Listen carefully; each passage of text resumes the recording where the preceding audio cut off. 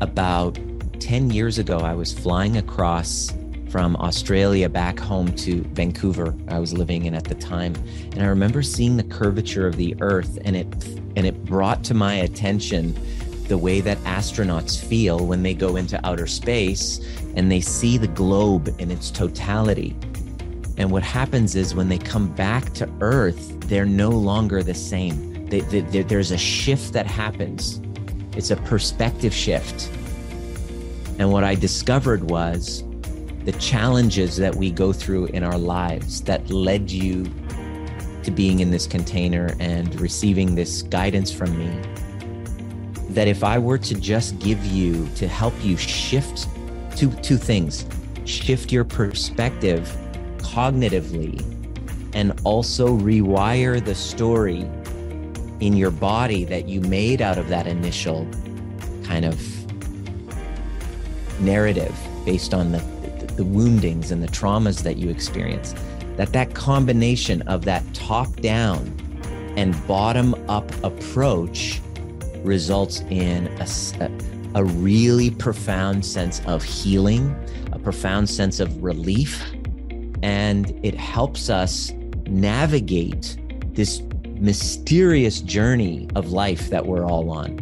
That's very sensational. It's all about the senses, and we just don't know what to do with it. And it wasn't until I had my wake-up call, which was realizing that I was knee deep, chest deep, actually neck deep in a trauma bond that basically was all about a sexual thrill, because I had my sexual thrill coupled with shame and guilt from my upbringing growing up as a Baha'i. And because of that integration of sex is bad, you're not supposed to be, save it till you're married, and, because of that wounding and that secrecy, my sexual kind of journey was baked in secrecy because it wasn't kind of acceptable in the open. Type in the chat if you can relate to what I'm saying here. Because of that, there's a term called coupling.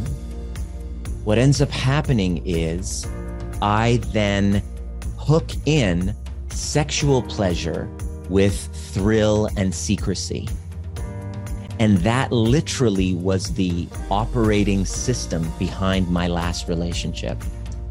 And because of that underlying incongruency, that coupling, which was all based on sexual trauma, I had labeled it incorrectly as a sexual addiction. It led to this very toxic kind of volatile push-pull dynamic in a relationship dynamic here. Anyone here can relate to that? Type in the chat if you can relate. So basically, it all just kept escalating, depolarizing, repolarizing with the sexuality, getting away from you, you're the devil, you're the most amazing thing, I can't live without you, back and forth until it reached a epic proportion where I was gifted with a wake-up call where I became physically violent. This has never happened in any other relationship, although it had happened in almost every one of her relationships. By the way, I'm not blaming anybody here. I'm not saying it's her fault at all. Please, so spare me the emails that I usually get when I talk. My biggest challenge is in sharing this work is being accused of victim blaming. And I'm really going to be very clear that this is not about condoning anything like that. It's really about understanding. And so it's taken me quite a bit of work to really understand and unpack what went down and how did I end up there? Number one, that was my first question. How do I make sure this dynamic never happens again? As the second question, what I wanted to answer. The third question I wanted to answer was, if I can do number one and number two, can I have a secure relationship? Because I had never really experienced one before. Type in the chat if you can relate to me. Like, most of the cycle breakers in our community are like, what's a secure relationship? What does that even feel like? What is that even? What is that? I've only known this one thing, right? I've only known this one thing, right? You had no idea. Jacqueline says, I've never had a secure, no idea, right? Secure relationship sounds amazing. In theory, what the does that even feel like, right? So if you can relate to what I'm saying, I was just like, all right, so if I can do number 1 and number 2, how do I figure out if number 3 is even possible? What does a secure relationship even look like and feel like? And if I can pull that off, which I got to 1, tick, boom. Number 2, tick. Number 3, ooh, look here. I have a great secure relationship now. Boom. Number 3, tick. The problem here is, and this is where I'm getting into more of the advanced stuff, we don't cover that in today's container. That's deeper in our kind of like community container, especially in our Alchemy of Polarity mastermind, where we really go deep into this. This is the 4th question that I had to answer, which is, it's easy having great sex in a trauma bond. It's so easy having great sex in a trauma bond. Why? Because the 4 years I was with her, it was all a secret, because she also was a former exotic dancer and sex worker, high-end escort, now turned to still in sex working, but now she was kind of like the madam. She was kind of like a pimp. I couldn't bring that shit home to mom. I'm a Baha'i. I have a Baha'i family. This is like, and they're all, respected community, right? And I used to be a Sunday school teacher, for Christ's sakes. Can you see the cluster I was walking into? I had no chance. I had no chance. I had 0 chance from the beginning once I really unpacked it all.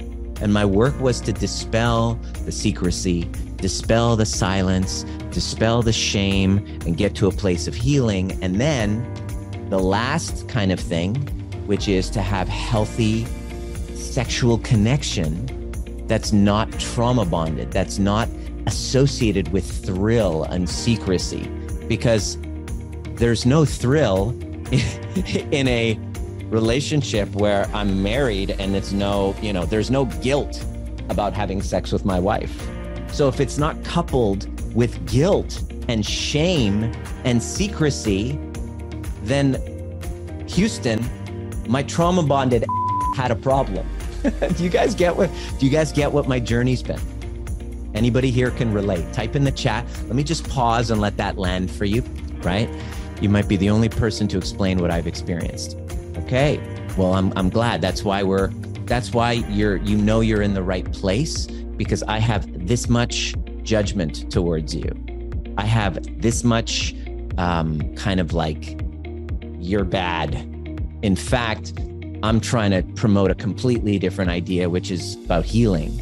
And that really involves bringing up the conversation level to a mature level where we can talk about these things. And also in our community containers, we talk about just as equally triggering, which is money. Oof.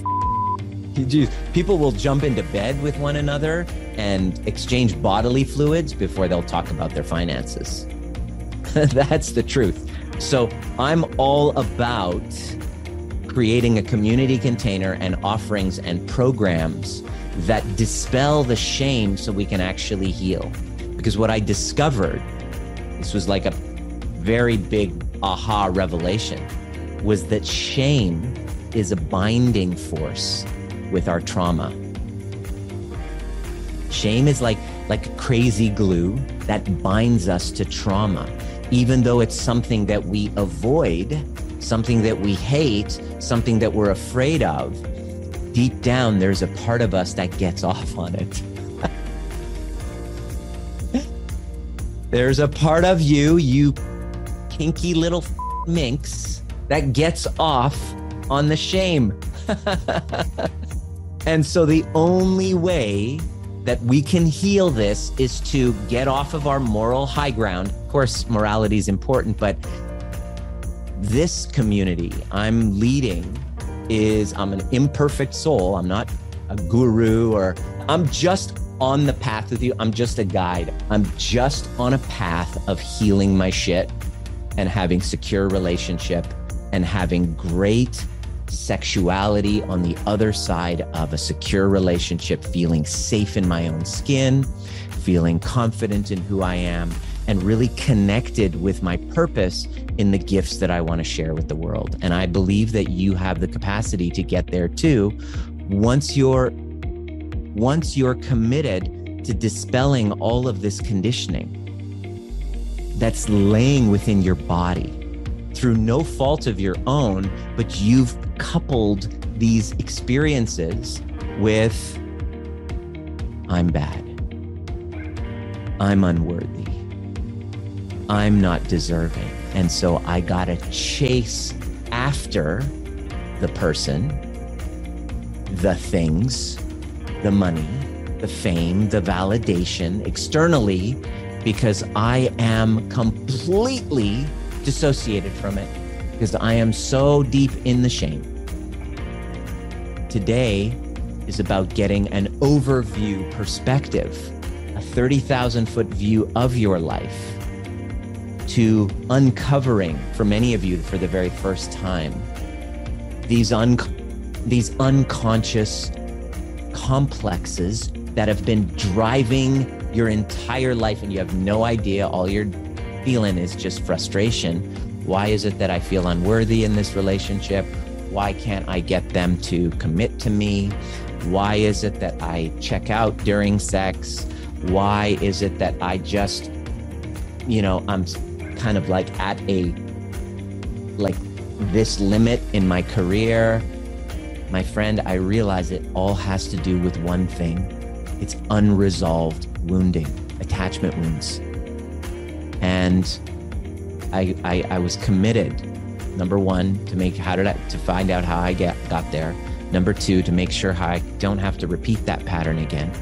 Number three, can I have a secure relationship on the other side of healing from those trauma bonds and have healthy, conscious sexuality on the other side of a trauma bond? Because I was then still realized, even though I got married, I was still hooked on the thrill, and there was a problem that arose.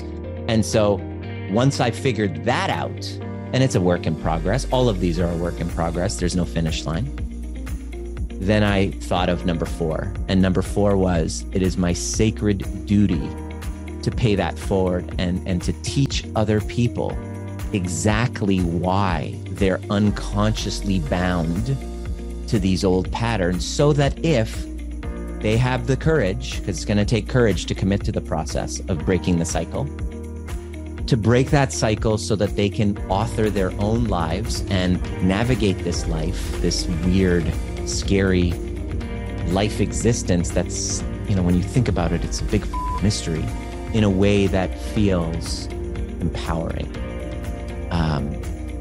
In a way with agency, with sovereignty, that you have the tools to actually manifest your own destiny. That's what it all comes down to.